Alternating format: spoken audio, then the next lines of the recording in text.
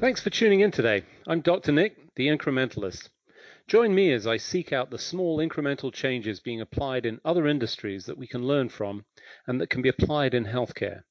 Can these changes bring immediate value, but also add up to the big improvements and revolution we need in healthcare? Come along with me to explore the possibilities. My innovative guests from around the globe have used small incremental improvements to achieve their moonshot. And today, I'm delighted to welcome Ben Zaniello. He is the Chief Medical Officer for Point Click Care. Ben, thanks for joining me today.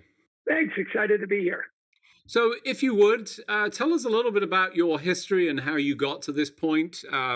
You're an infectious disease doctor, which, I'm going to say in the last 3 years was probably pretty relevant and important, and you were maybe a little bit busy with some of that, but you've done a whole range of other things, and it's always helpful to get a bit of context about the individual that we're talking to. So tell us your story.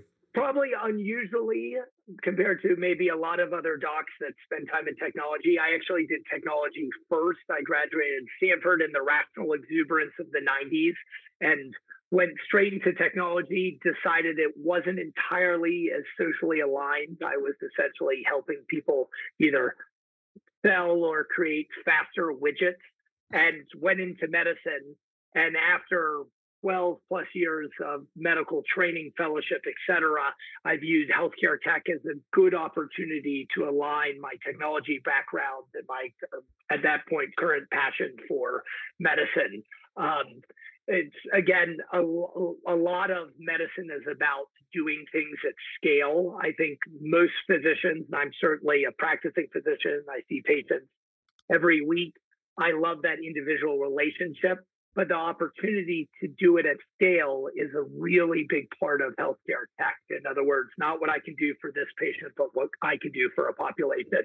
So I went kind of back into technology while just seeing patients part-time a little over 10 years ago, and mostly have not looked back. Yeah, so it's interesting. I would say that I had a similar sort of experience, but I didn't start in technology. Certainly in college or, qualifications, my journey through that was through school, through the original sort of concepts of technology. I could see this as a clear pathway, but medicine was what I wanted to do. And then I just became frustrated with the fact that nobody was talking technology. In fact, I carried around a little portable device. And the biggest mistake I made was that one of my patients made a little holster for it to make it portable. And I should have patented the holster. Forget the technology, because I'd have made a lot of money with all these clip-on things that people had. I mean, Nick, I was going to go in a totally different direction with that, which I thought you were going to say your biggest mistake was walking around the hospital with a holster. Oh, no, I was very proud of that. No, I was known as, that weird guy that had a brick clipped to his side, and it was a 2-line LCD screen with an ABC keyboard and 16K of memory plug in. But I used it. It was very effective. It was fantastic. But that launched me on my career. So I see that blending of the two worlds. And, I'm going to take a little bit of ownership here, and I'm interested to hear your thoughts about it.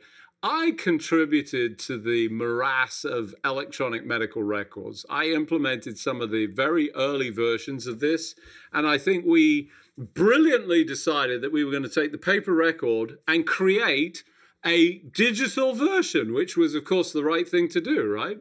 Yeah, and also, since we're being upfront here, so did I, in the sense of having a technology background and then moving through the long and painful pre-medical, medical school, residency, and fellowship. I actually helped implement, in most cases, Epic at all of those institutions because I was either a practicing physician or a med student and knew technology and could explain it to others. So I got sucked into that. Now, I would like to think that I was the low person on the totem pole and I was just doing what I was told as a trained medical student fellow. So I really actually more blame you. But right.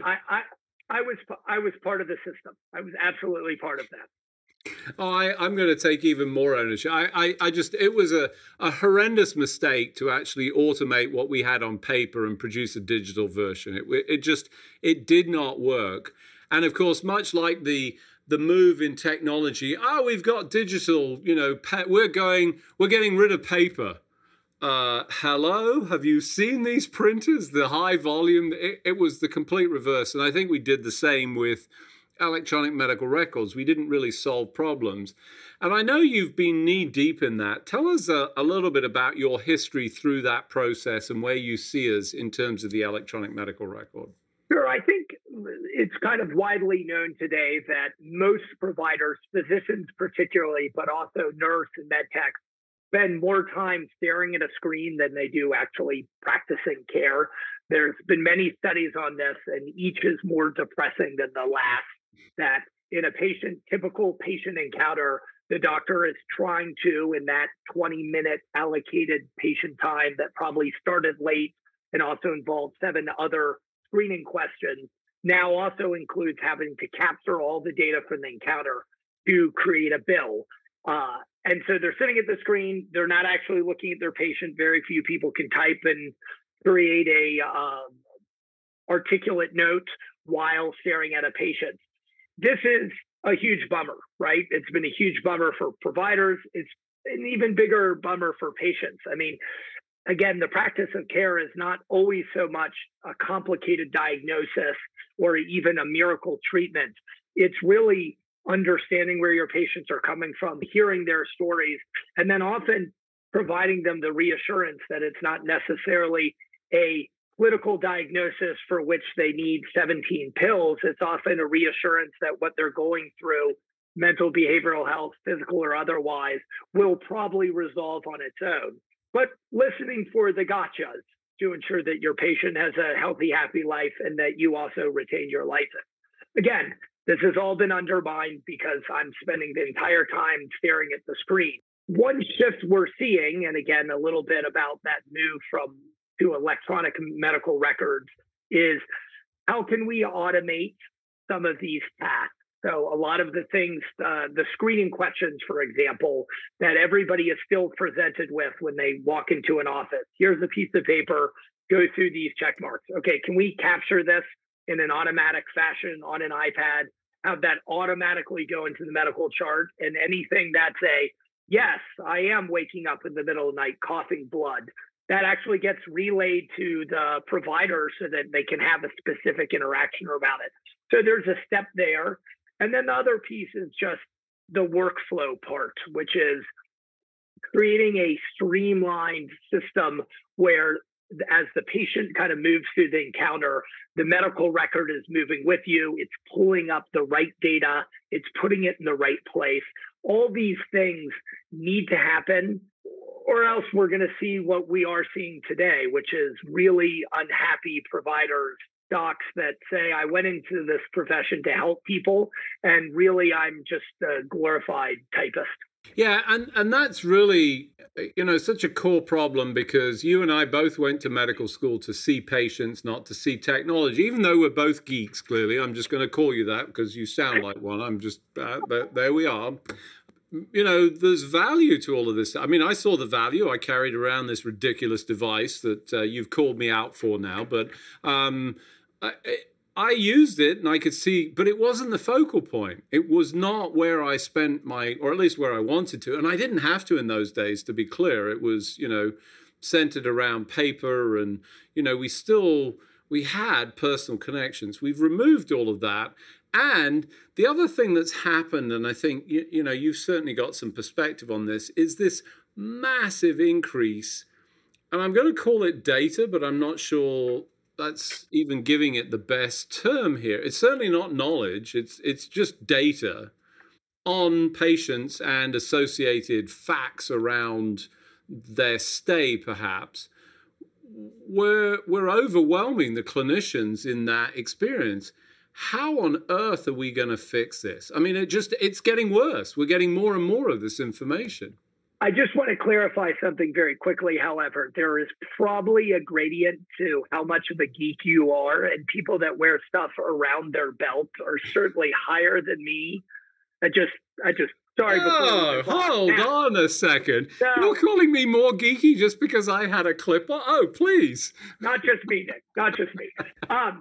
So the data thing's really interesting to me. And it's, again, careful what you wish for. So a huge part of my career, let's say in the last 5 or 6 years, has been focused on this buzzword of interoperability, right? It's this idea that we've created these silo health systems that are not exchanging data with each other. I practiced in Seattle.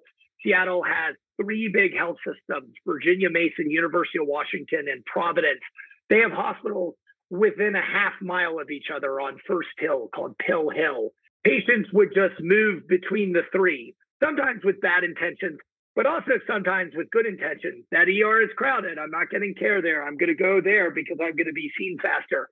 There was no exchange of data between those 3 hospitals. So I was the CMIO at one of those health systems, and my goal was, how do I make it so health systems are sharing data, not to mention the rest of the care continuum. So the post-acute, the skilled nursing facility you discharge a patient to, the clinic that is going to catch a patient when you discharge them from the ED. So we both have the intra problem of health systems not sharing data, but then all these other entities on the care continuum also need access and visibility into this data. So we spent a lot of time building pipes, right? Working with the big EMR manufacturers, including the one I work for, Point Click Care, but also Epic and Cerner and others, to get the data out there. Well, this is a little bit of a careful what you wish for, or, the quote, water everywhere, not a drop to drink, right? We've got all this data now. Now, Epic provides, everybody talks about care everywhere, and I can click over a couple of tabs when I'm seeing one of my patients and see everything that patient has done at every other health system on Epic, mostly limited to Epic, but a lot of health systems that are in Epic. Well, guess what? It has everything they've done in an Epic system. So going through that data, the word I like to use is spelunk, because it's like you've got a flashlight and you are desperate to find the kind of gold ore in that mine, the one salient piece of data in that just morass of data that Care Everywhere and these systems now have is virtually impossible. I'm an infectious disease doc. Like, part of my job when I am called as a consultant is to splunk in the EMR to find out what are all the bugs that someone has had, what are all the drugs that they have been on, and encapsulate that and come up with a narrative. That's my job. In ER medicine, you have a short period of time to rapidly triage a patient.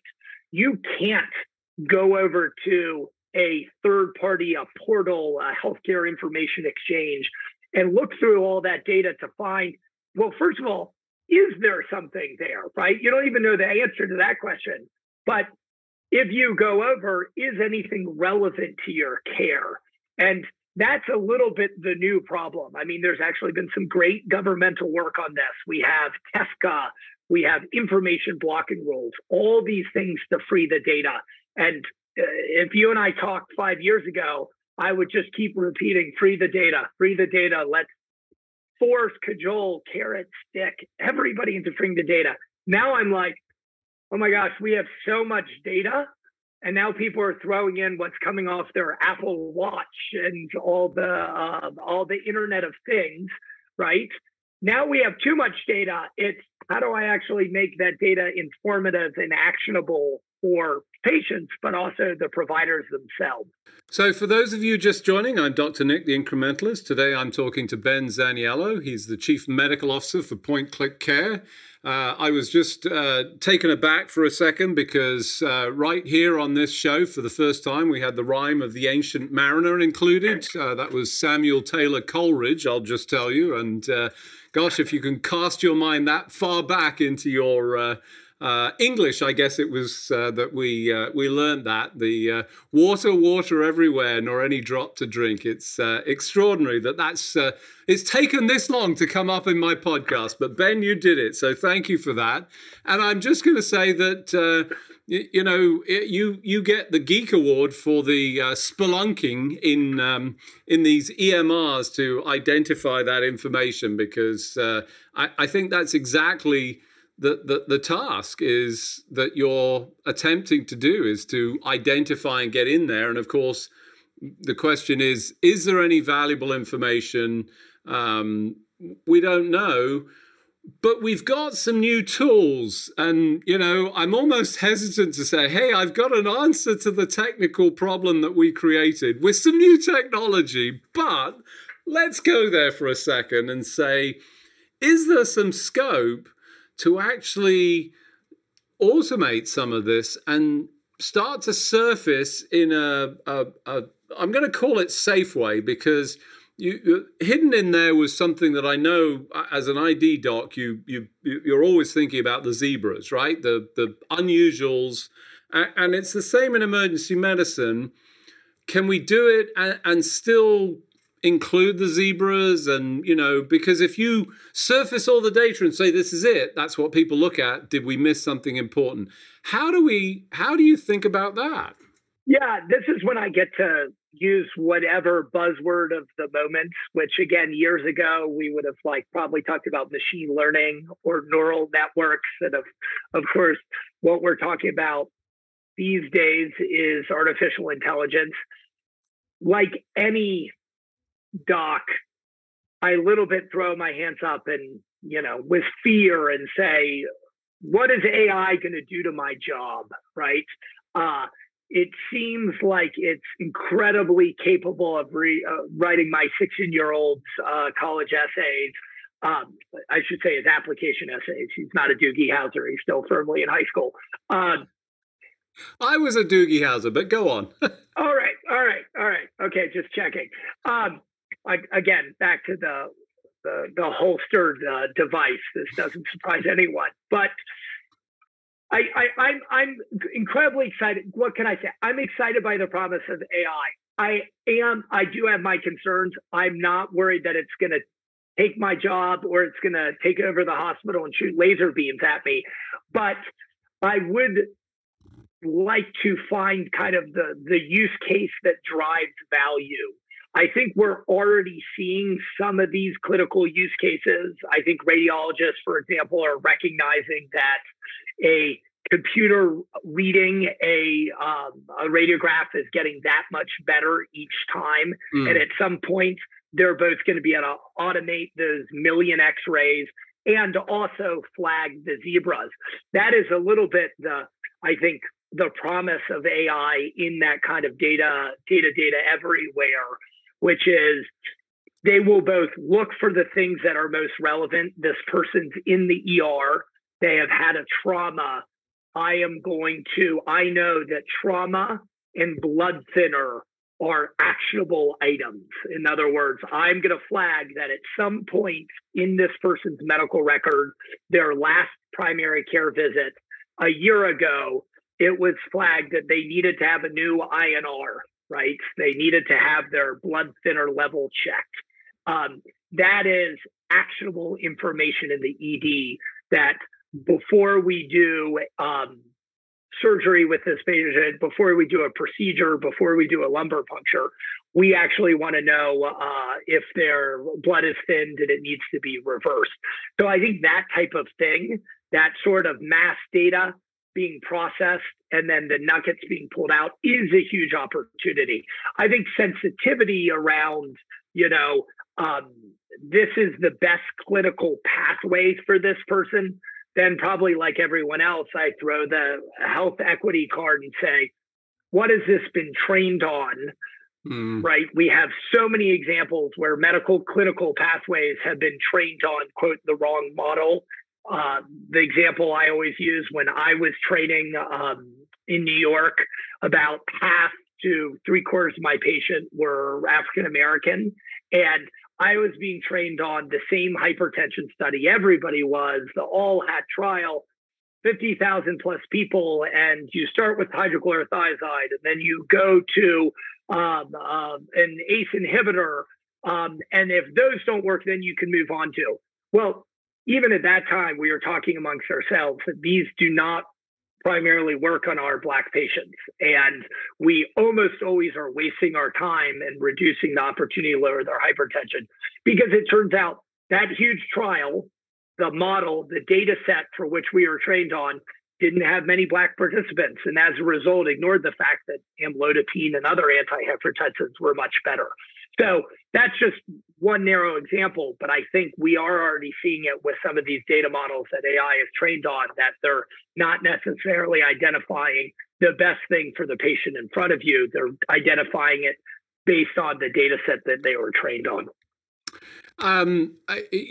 Extraordinarily important point, that whole issue of the equitable inclusion, certainly in the origin data set. And, it raises another point. We're not going to be able to get to it, but that data and those protocols, for want of another term, are exactly what's in use in the denial system and the insurance industry that says, no, you must do the following things because that's what we know works.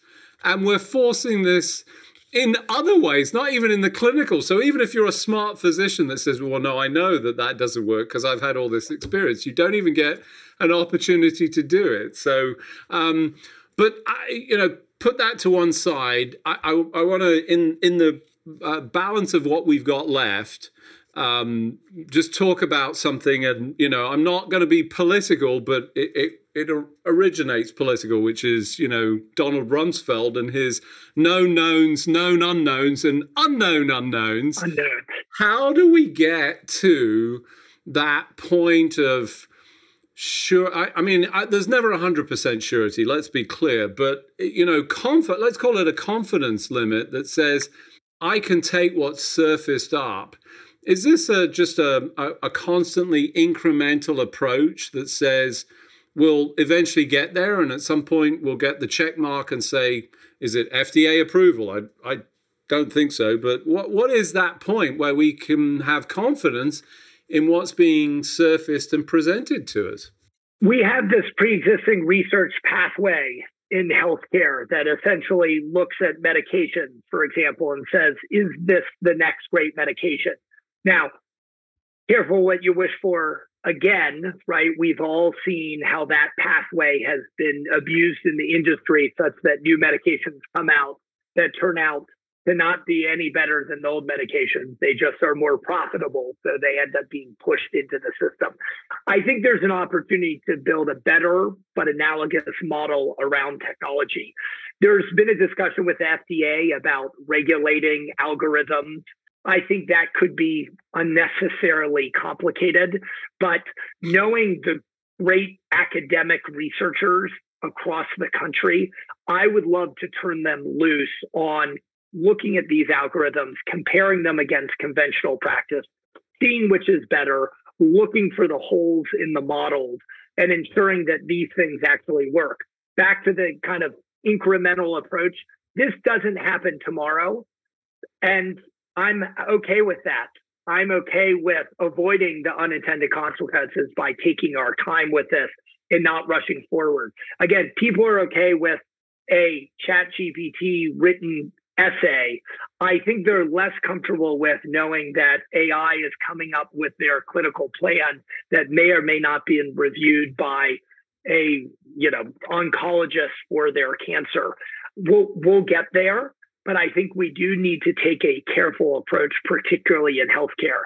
Listen, everybody thinks their industry is special and a snowflake, but healthcare is different when it comes to applying technology. It's not just about keeping the lights on. This is about people's lives. And again, they may not realize this until they're in the emergency room themselves or until they have a sick loved one. But as soon as that happens, you start to approach healthcare and innovation and technology very differently. I think that's a good thing, but it does involve some amount of patience and careful proceedings versus a headlong, let's use AI for everything tomorrow. To quote from The Life of Brian, you're all different. Yes, we're all different. So I think a great summary of the sort of process and how we can get through this, And obviously, I'm a fan of the incremental approach, finding the small steps. And, I'm with you. I think letting the researchers loose and opening this up, I don't think shutting it down is the way. That this genie is out the bottle. There's plenty of opportunity, but it's not entirely clear exactly how. And it brings me to the sort of closing point, which is it's not really artificial intelligence, it's augmented intelligence that still needs the application of the brilliant clinicians and physicians who bring the additional value. Unfortunately, as we do each and every week, we've run out of time. So just remains for me to thank you for joining me on the show. Ben, thanks for joining me. And thanks for having me. Super fun. Any opportunity to call someone a geek, a fellow geek, I'll take. Thanks for joining me today. Do you have any better ideas, or have you found a small incremental change that's brought about a big improvement in your world? Let's continue the conversation on our hashtag, The Incrementalist, or share with me at Dr. Nick1 on Twitter. You can find more information about the show on our program page at healthcarenowradio.com.